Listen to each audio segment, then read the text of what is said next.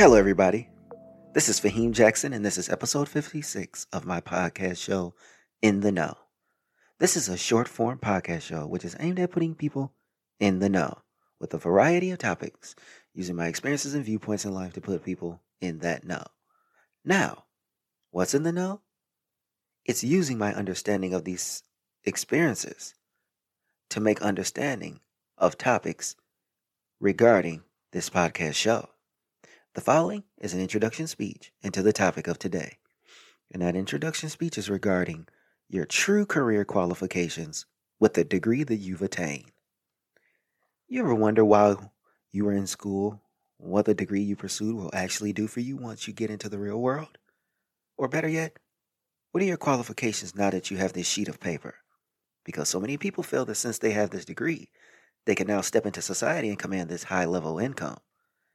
Maybe because they went on salary.com or some other site and saw that average income starting out with this degree earns $80,000 a year. Then you realize you're about to start a job where you're making more like $40,000. That is when reality hit and you say, what about the other 40? No. You have to build to be qualified for that money. You didn't see the lower earnings range. That is where you start. So you have to work years just to be average, and even more to be the higher earners. And that is what we will be discussing for today. Your qualifications from your degree program. How qualified are you in your career field with your level of education? Let's look at certain levels of education. Let's look at the associate. Usually a small 2-year degree, which you can get out quicker, out of less money, and earn a living still. And for the people who have an associate, for the longest, were able to do so. Why? Well, an associate degree gave you a quick in into a trade that could be used to help you make decent money. Now, the idea of decent wages is relative, but nonetheless, you can survive. Hey, even some people have been known to thrive. But this changed over the years as more and more people went to college. We all had to up the ante, and now the next level was necessary, which is bachelor's degree.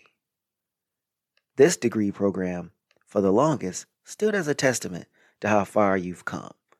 For most parents, a kid with a degree was someone who was one of the only, if not the first, to attain it in their families. This degree also meant stepping into the world with the next level up from high school and an associate. Also, you were able to have a higher strength and vocabulary, as well as the more advanced versions of the studies you learned 4 years prior in high school. But even today in the bachelor's degree program, has almost become the new high school diploma. Something that you just have to have in order to attain employment with a survivable wage. So what's next? You got it, the master's degree. Master's degrees is the next one. Here's the level of education which aims at the more advanced version of the bachelor's. This is where case studies from actual real-life situations are used to help guide you through your degree program. In these programs, the classes are much smaller, so there's more of an ability to get to know your professor to aid in a better grade. You also have professors who have worked in the field you are pursuing, so some even with connections to help boost you forward in that field. Let's look at the last, which is the PhD program. This is the research degree that can have the most impact on your career. And the reason is that this is one may be the most important pertaining to actual work experience, because the research you conduct can be published in reputable journals and other publications that will give you a boost up in your career field. So qualifications are so heavily leaning on the doctorate. Now, does this mean all doctorates matter? Nah, not so much. Not all degrees are going to be equally treated the same. So before you pursue this degree, understand that you can attain it, but still not advance. So go for the degree when you think you'll feel that is necessary. Real basis for a degree. The real purpose of going to school for most people is to advance in life via the degree program. People also want to make their families proud, a lot of which never got the opportunity to go off to college and attain their educational goals. For some, you have the people who want to go for the breath of fresh air, which to me is not a good method. So overall, The reason people go to college is because they want to better themselves, but don't always need to go to college. Yet still, until today, most people, because so many jobs require you to do so. True salary.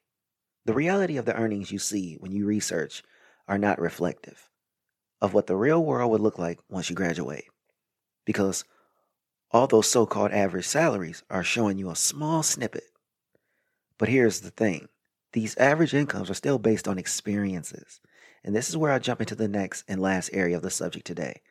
High earnings based in. What does that mean? When you want to build your career, your income is going to be commensurate based on the experience you have in the subject. So your degree is a small part of the overall success in you earning more money.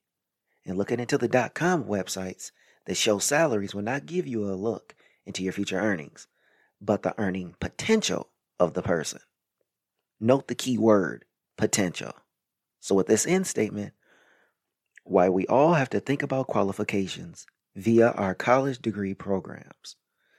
As I have stated before, the qualifications of your career are separate from your degree. You want those qualifications? You're going to have to really put in the time and effort to make sure you better yourself in your career. So what do? You have to build the experience in the world. That's what you have to do. Because without the experience, you don't have much going on for you. So get to moving and making things happen. So, thanks for listening to In the Know. I can't wait to bring the next episode where we talk about keeping student loans and other creditors off your back after you get out of college.